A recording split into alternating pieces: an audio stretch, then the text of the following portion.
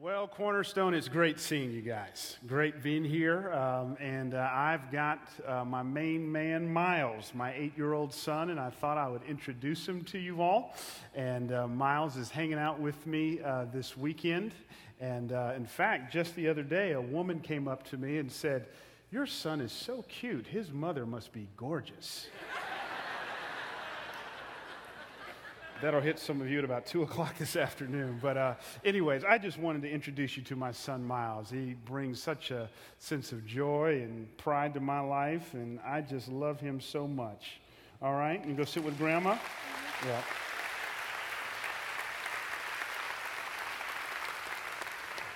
I won't make my mother-in-law stand, but outside of Jesus Christ, she has given me the greatest gift in her daughter. And boy, she is fine, my wife. So thank you, Judy, for that. So anyways, you have your Bibles. Please meet me in Hebrews chapter 12 as you're turning there. I bring you greetings from Memphis, Tennessee, where I pastor a church called Fellowship Memphis.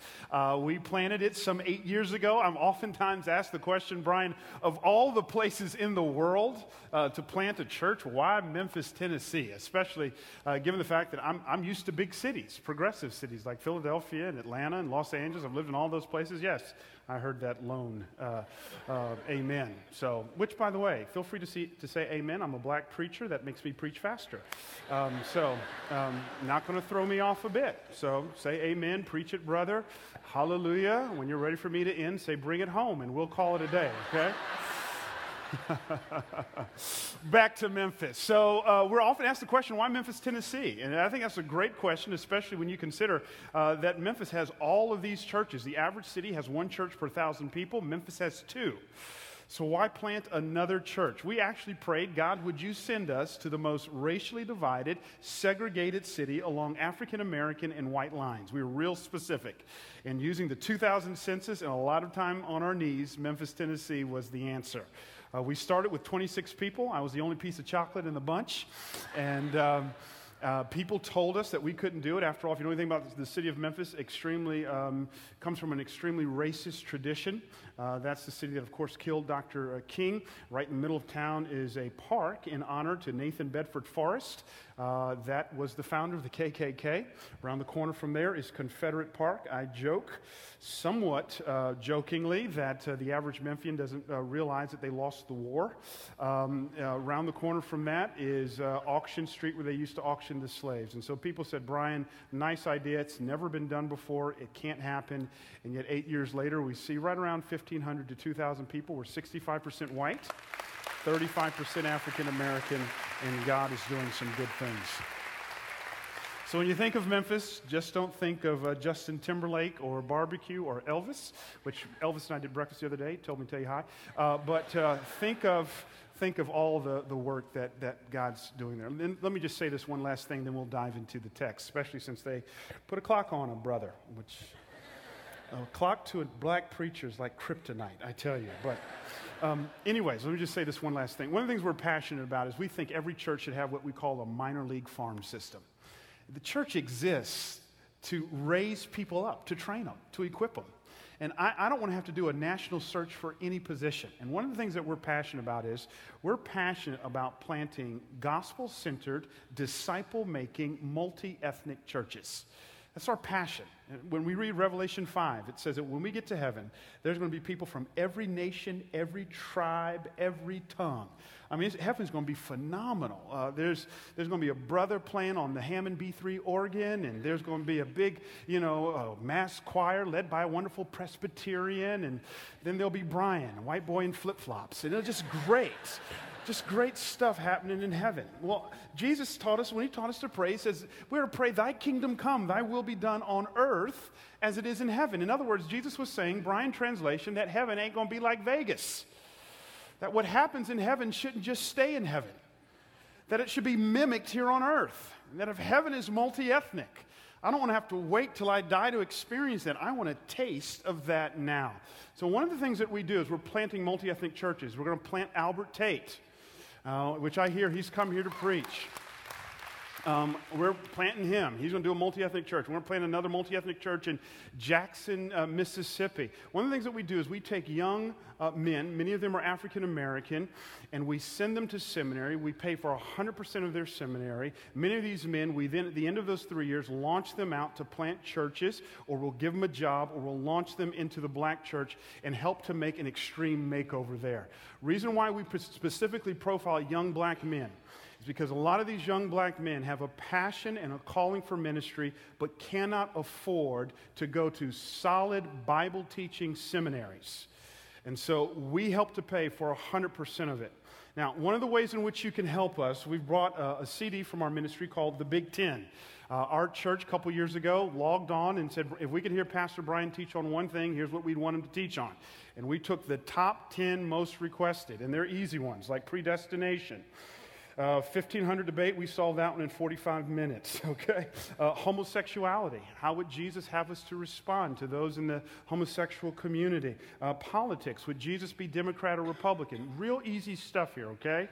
And so we've got 10 messages, and I want you to know that a portion of your proceeds, 10 messages for $10 on one CD, portion of your proceeds will go to help send guys like Chris Davis. Chris Davis, his father had been locked up since he's 2 years old, grew up in the ghettos of St. Louis. His mother has the equivalent of an 8th grade high school education. Chris Davis came in my office about a year ago, tears streaming down his face, said, "Thank you, Pastor Brian, I'm graduating with a Master's of Divinity. Neither of my folks made it out of high school." And now he's planning a church. Now he's planning a church in downtown Memphis. They just started. They've got 100 people there. They're multi-ethnic already. So would you help us send the Chris Davises of the world to seminary? Okay, in our last 28 minutes and 1 second left to go, let's get to it. Hebrews chapter 12, pick me up at verse 1. I want to just really camp out on 3 verses here.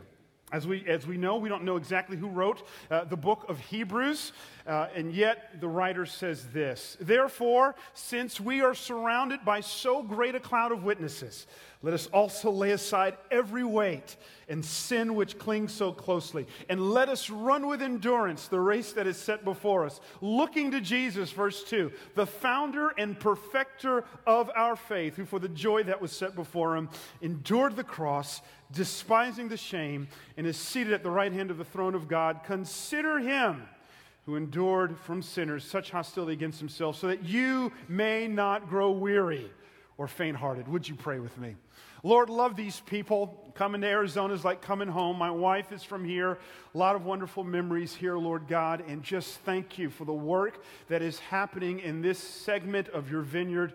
Thank you for Pastor Lynn. Thank you for the pastoral team here, Lord God. We pray a special blessing on them. Thank you especially for the men of Cornerstone, many of whom I've met at Man Camp. And I pray that they can make it, Lord God, to Man Camp 2012, Lord God, as I'll be back there and just love what's happening, Father God.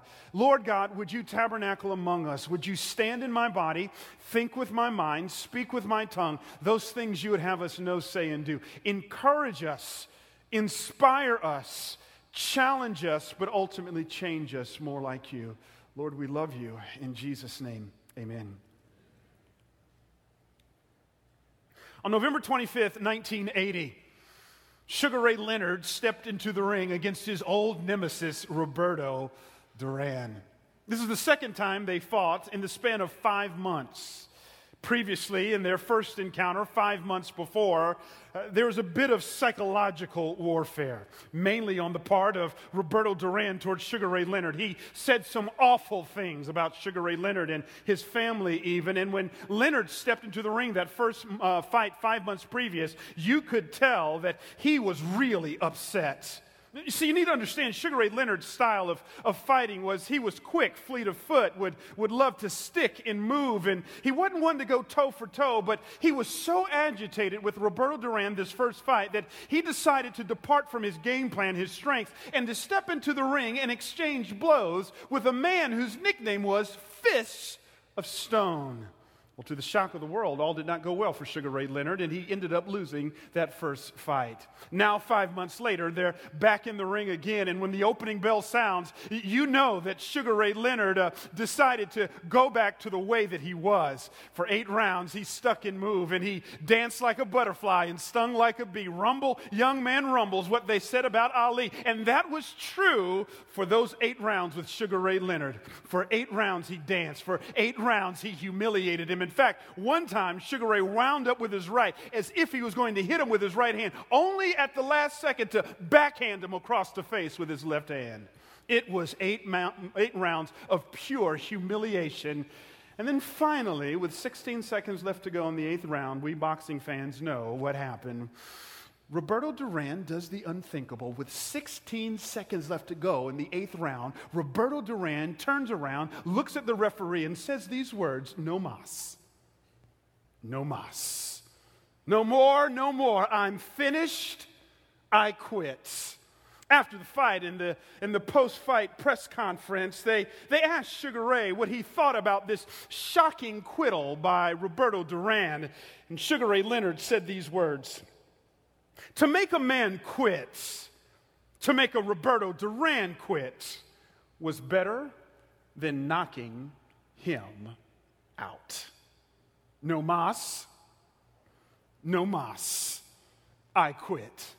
If you're new to Cornerstone, for the last several weeks or so, we've been hanging out in the book of Hebrews. I'm saying that as an expert. This is my first Sunday here, but just go with it, okay?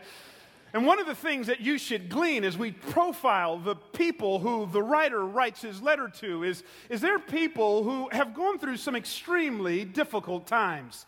In fact, in Hebrews chapter 10, the writer gives us a glimpse of it when he says that these people, many of whom have had their property confiscated, others of them have been beaten to within an inch of their life, and still others had been thrown into jail.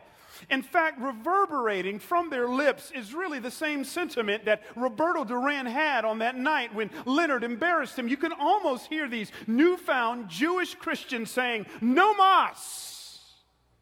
No mas. Done. I quit." It's interesting because, just go with me here. Here you have newfound Christians. They're Jewish in their ethnicity and orientation, but they're newfound Christians. And some of them have got to be thinking this. Some of them are doing the math saying, you know what? Before I got saved, I didn't have half the problems I've got now. Before I got saved, man, when I was just hanging out at the local pub with my friends, I didn't have my property taken from me. I didn't go through all that I'm going through now. But since following Jesus Christ, my life on many levels has gotten worse, not better. No mas. No mas. This Jesus thing isn't what I thought it would be. Ever been there? Oh, some of us way too spiritual to admit that. Ever been there? Someone's here today and you're doing the math and you're going, prior to Christ, I didn't get the pink slip. Prior to Christ, I didn't get the foreclosure. Prior to Christ, I didn't deal with the short sale. Prior to Christ, my husband didn't walk out on me. Prior to Christ, my kids didn't go wayward. Prior to Christ, my car wasn't broken into. Prior to Christ, I didn't have the health crisis. Prior to Christ, I didn't have the lump on my breast. Prior to Christ, I didn't have any of this. Yet life for some of us, we're going to be really honest, is a pressure cooker. And some of us are sitting here right now, and in our souls, if we're going to take off our church mask, there's just this thing in us that is saying, no mas. I'm there with you. I'm there with you.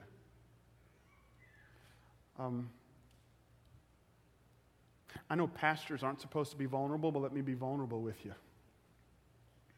Last 18 months in my life, pure hell.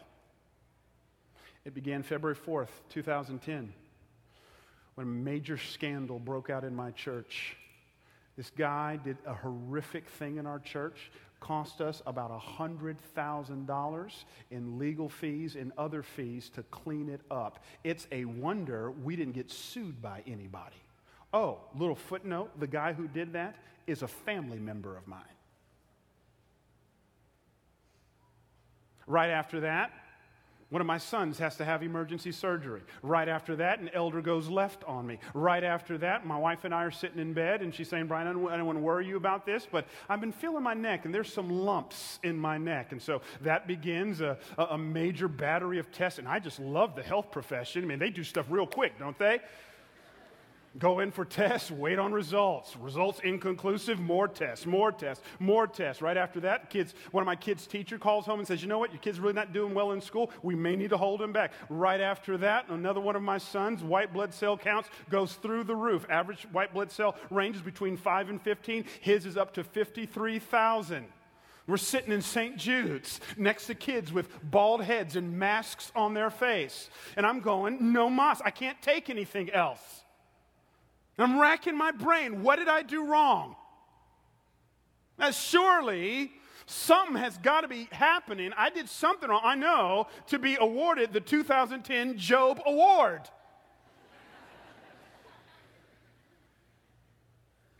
Ever been there?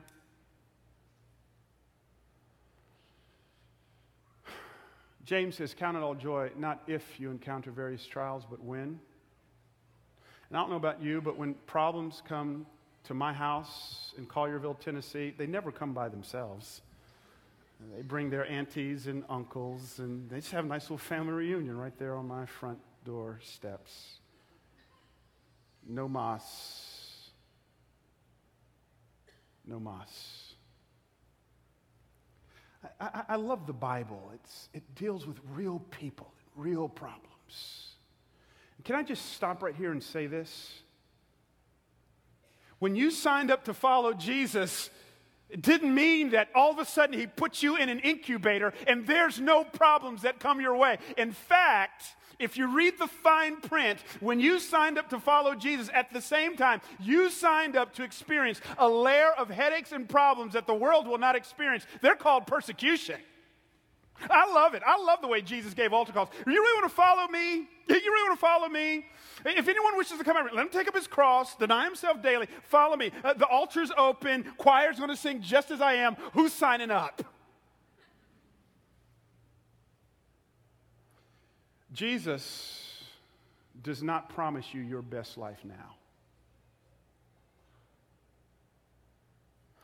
In this life, all of us will have problems. And that's why when we get to the book of Hebrews, over and over and over again, there's this little word that keeps popping up. One translation, it's the word endure. Another translation, it's the word persevere. It's almost as if the writer of Hebrews is like a dear old grandfather who's putting his arm around these wearied, newfound Christians who are saying, no mas, I can't take it anymore. All the headaches, all the problems. He says, endure, persevere, hang in there. You can make it. Don't quit. Chapter 11, you walked through it. He says with his arms around him, you think you're the only one with a problem? Look over there. There's Abraham. Him and Sarai dealt with infertility for decades. Look what God did in their life. Over there's Moses. He dealt with low self-esteem, thought he wasn't much of a speaker, and he looked over the rearview mirror of his life and thought he had peaked too soon when he was in Egypt, and now he's tending sheep in the backside of a mountain in Midian. And look over there's Joseph, betrayed by his brothers, and over there's David. Look to them. You're not the only one going through things. And yet all these people believed God, and God showed up. And then he ends Hebrews 11 in a very, very different way. Will you look at Hebrews 11, verse 36? He said, others suffered mocking and flogging and even chains and imprisonment. They were stoned, they were sawn in two, they were killed with the sword. They went about in skins of sheep and goats, destitute, afflicted, mistreated, of whom the world was not worthy, wandering about in deserts and mountains and in dens and caves. And all these, please underline verse 39. This just needs to be somebody's bumper sticker. All these, though commended through their faith, didn't receive what was promised, since God had provided something better for us, that apart from us, they should not be made perfect. It's interesting. He says, first half of Hebrews 11, there's Abraham, there's Moses, there's Isaac. These people went through some things. They prayed about it. God showed up and came through, but he doesn't stop there. At the end of Hebrews 11, he says, you know what? But there are some people who prayed and God didn't answer their prayer in their lifetime. He didn't. John the Baptist. I love this one. Matthew 11. Jesus' cousin, John the Baptist, is sitting in jail because he spoke out against Herod and his illicit relationship with this one woman. And here he is sitting in jail, and John the Baptist staring death in his eyes, and he sends his disciples to go see Jesus. And they go to Jesus, and they've got instructions from John in which to ask Jesus, are you the one? Now, here's a translation. Read the white spaces of your Bible. Here's a translation. John is saying, are you the one? Translation, if you're the one, get me out of here. I love it. Jesus then quotes from Isaiah 61:1. This is masterful. He quotes from Isaiah 61:1, which talks about him binding up the brokenhearted and dealing with the poor, but he leaves out the part that says, and sets the captives free. It's an encoded message. When he leaves that out, it's as if he's saying, yes, I'm the one, John, but you ain't getting out of this one. I love it. In my mind's eye, it's almost as if John's disciples come back, they quote to him what Jesus said from Isaiah 61:1, leave out the part about setting the captives free. And I just imagine John saying, did he say something else? I love it. Matthew 11, Jesus saying, John, yes, I am the one. Yes, I am the Messiah. And no, your circumstances are not going to change. I'm Jesus, even when your head gets put on a platter. God had to deal with me on that, sitting in St. Jude's. I'm Jesus, even if the test results come back horrible. The authenticity of my messiahship is not predicated on the results of a mammogram.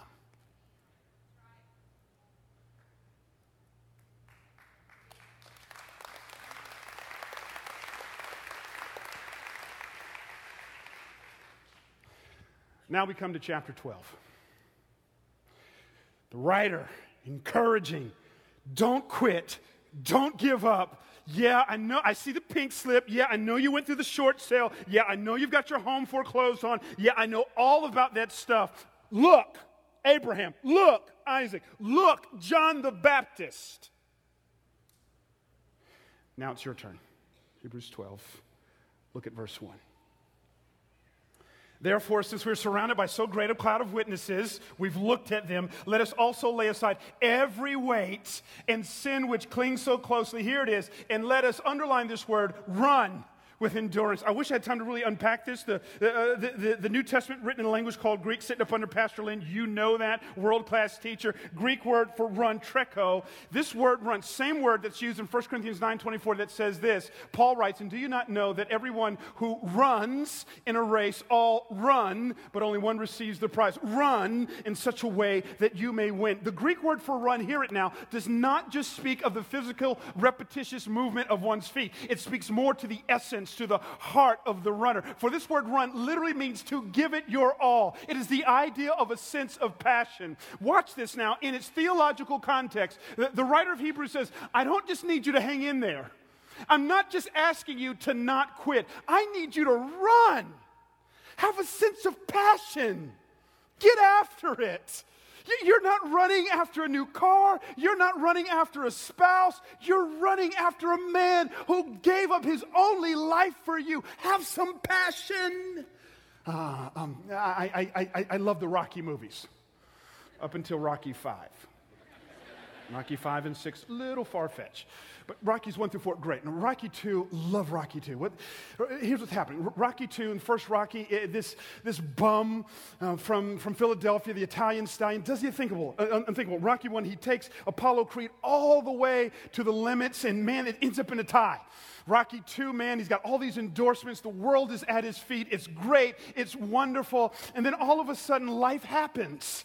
His wife gets pregnant. She goes through a hard labor. She falls into a coma. And at the same time, he's supposed to be training for his second fight against Apollo Creed, but he's going through the motions, and Mick is getting upset, and what are you doing? And all this stuff that's happening. And then all of a sudden, man, she beats the odds. She comes out of a coma. They're there in the waiting room, and she's alive now. And she's talking to him, and she said, Rocky, how's it going? And he says, it's going okay. And she says, look, there's one thing I want you to do. And he bends in, leans in closer, and he says, what do you want me to do, sweetheart? And she says, win. Win. And you hear the music, dum, dum, dum, dum, dum, dum, dum, dum, dum, goosebumps on your arms, and Mickey saying, let's do it. And man, it's crazy. And now he's training with a sense of passion. Do you have a passion for Jesus? Is Jesus for you and I have to, or and I get to?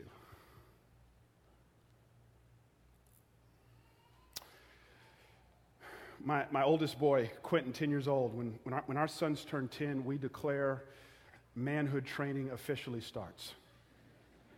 Especially if you can see over the lawnmower handles. Get your butts off the sofa and get out there. I mean, we lay it out.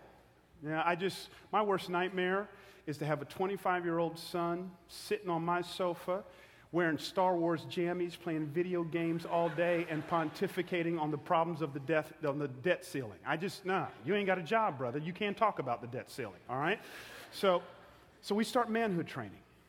Because here's what I understand as an American Christian: if I do nothing, the default is I will unleash from my house a narcissistic child who thinks life is all about them. And so we just got back on Friday. I took him down on his first missions trip, first time out of the country. We went to Honduras. One of the things that we saw in Honduras, I think every believer needs to go to Honduras, and you need to see this. I've never seen anything like it in the world, and I've been all over the world. We go to this place called The Dump. It is this huge garbage dump where thousands of children, thousands of Hondurans live, and at most they'll make $2 a day. We get there, and as we're ascending the hill, the stench is nauseating. We see hundreds of vultures, if not thousands, circling the air. We get out of the van. My son puts his DS to the side, gets out of the van. We then stand on top of a pickup truck, and for the next however long, we're standing and we're serving people meals. My son is weeping. I am weeping. We get back in the car. Silence. My son then, later on that evening, 10-year-old kid, this is the most meaningful thing I've ever experienced as a parent. My 10-year-old kid writes me a note saying, Dad, thank you for showing me that life is not about video games and possessions. I used to want to be a basketball player, but now I want to be a missionary. And I get it. Now, don't clap, because next week he may go back to wanting to be LeBron James, but it's great this week. But to see a 10-year-old with a sense of passion, to see a 10-year-old get it. Life isn't about iPads and DSs and even Christian camps. Life's about Jesus, giving your life away. Running with a sense of passion. Is that you? Is that you? Do your kids see a passion for Jesus? Writer of Hebrews says, hang in there. I know it's tough. I see no moss on your lips. But don't just hang in there. Run. Run. He then goes on to say, will you look at the text with me? Verse 1, let us also lay aside every weight and sin which clings so closely, and let us run with endurance the race that's set before us. Let me just say this real fast, and I hate that this is the most important thing I want to say to you, but I can't really unpack it. Next service, I'll unpack it, because there's not a service immediately after that, and I can talk as long as I want. So here's the deal. he says, listen, you need to do some things. You have a duty. Lay aside the sin. Lay aside the weight. Duty. But hear it, the emphasis in the text is not on duty, but the emphasis in the text is on running after Jesus. I want you to get that. The emphasis in the text is not on what I have to do. The emphasis is in the text is on desire. Man, I kill my church on this all the time. Memphis, Tennessee, buckle of the Bible belt. Everybody in Memphis says they're Christians, man. They have their quiet times. They read, they pray, right next to the little Beth Moore bobblehead dolls. It's wonderful, it's rich, and it's great. But here's what I'm seeing about Memphis, Tennessee. Everyone says they're a Christian. They go to church Sunday morning, Sunday night, Wednesday night. It's wonderful. They got their own little Christian athletic leagues. But Memphis, still, racist town, worst education school system in the whole state, all this stuff, worst crime in the whole state. And you're going, for all these religious people, there's still all this racism, all this crime, all this poverty. And what Memphis, Tennessee shows us is religion cannot change a culture. No amount of quiet times changes a culture. It's like watching the Arizona Cardinals. Imagine going to a football game and all they do is huddle.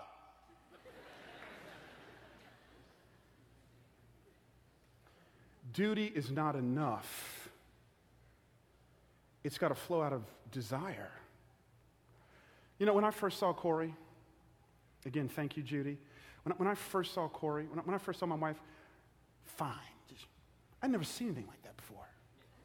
I was sitting in church, girlfriend messed my worship up.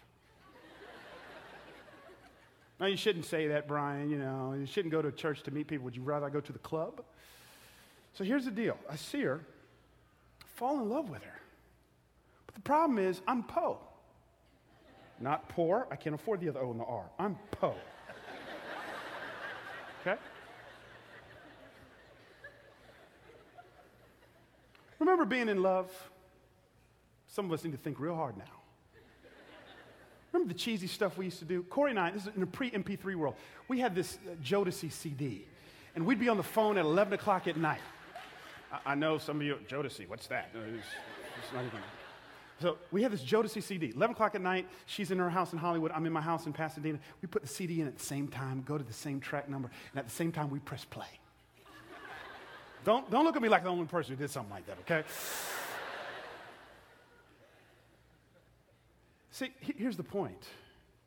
In those days, you didn't have to beg me to show up with the flowers or to ask her out or to spend time with her or to take her. Why? Because I had desire. And duty flowed out of it. That's what Jesus wants.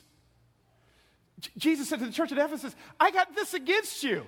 It ain't that you ain't doing the stuff. Yeah, you're defending the doctrine and your programs are wonderful and you're coming to church. I have a problem with you. You've left your first love.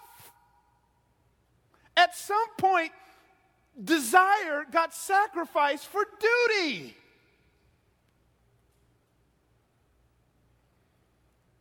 Do you desire him? Ooh, 2 minutes. Let's hustle. Run with passion. Last thing.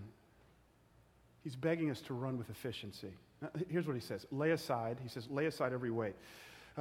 Our text originally written in Greek, the Greek word for lay aside, it was the same word used of what the Greek runners would do when they would, before the contest, would strip down naked, or naked as they say in Memphis. They would strip down naked, and they didn't want anything to hinder them from running so fast. It's lay it aside. What are we supposed to lay aside? Sin. Of course, that's a no-brainer. Hebrews 12:14 says, strive for holiness, without which no one will see the Lord. We get that. We understand that all of us have sin issues in our life. We've got to address them. We've got to come to the Spirit of God and say, God, just change it about my life. It's a means of grace. God, would you do that? But he doesn't just say lay aside the sin. Watch this now. He says lay aside the weight. What is the weight? Weight is anything that slows you down. Hear it now.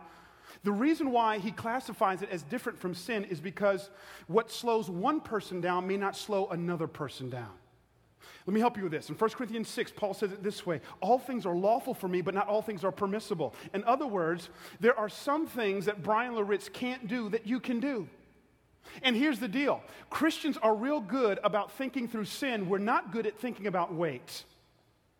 Weight is anything that someone else may be allowed to do, but you can't do because it slows you down. Maybe for some of us, it's secular music. Maybe for some of us, that's what it is. And some other people, man, they can listen to it and still run hard after Jesus, but me, I can't. It's a weight in my life. Others of us, maybe it's a certain kind of a car. There is no verse that says, thou shalt not drive a Mercedes or BMW. But for you, you can't do that. Why? Because it's a weight. It will slow you down. What are the weights in your life? They're not issues of right or wrong universally, but they are issues of right or wrong for you. And you've just experienced by way of life, I can't do that. You can do it. I can't, because it slows me down. Christians are great about thinking about sin. We're not good about thinking about weights. What are your weights? Some years ago, I was traveling. I was at the airport. If you know anything in recent years with the economic pressures of our country, the airline industry has felt the squeeze. And so what they've done is they've unleashed some new regulations about travel, and especially about weight requirements. You can't get by with traveling with as much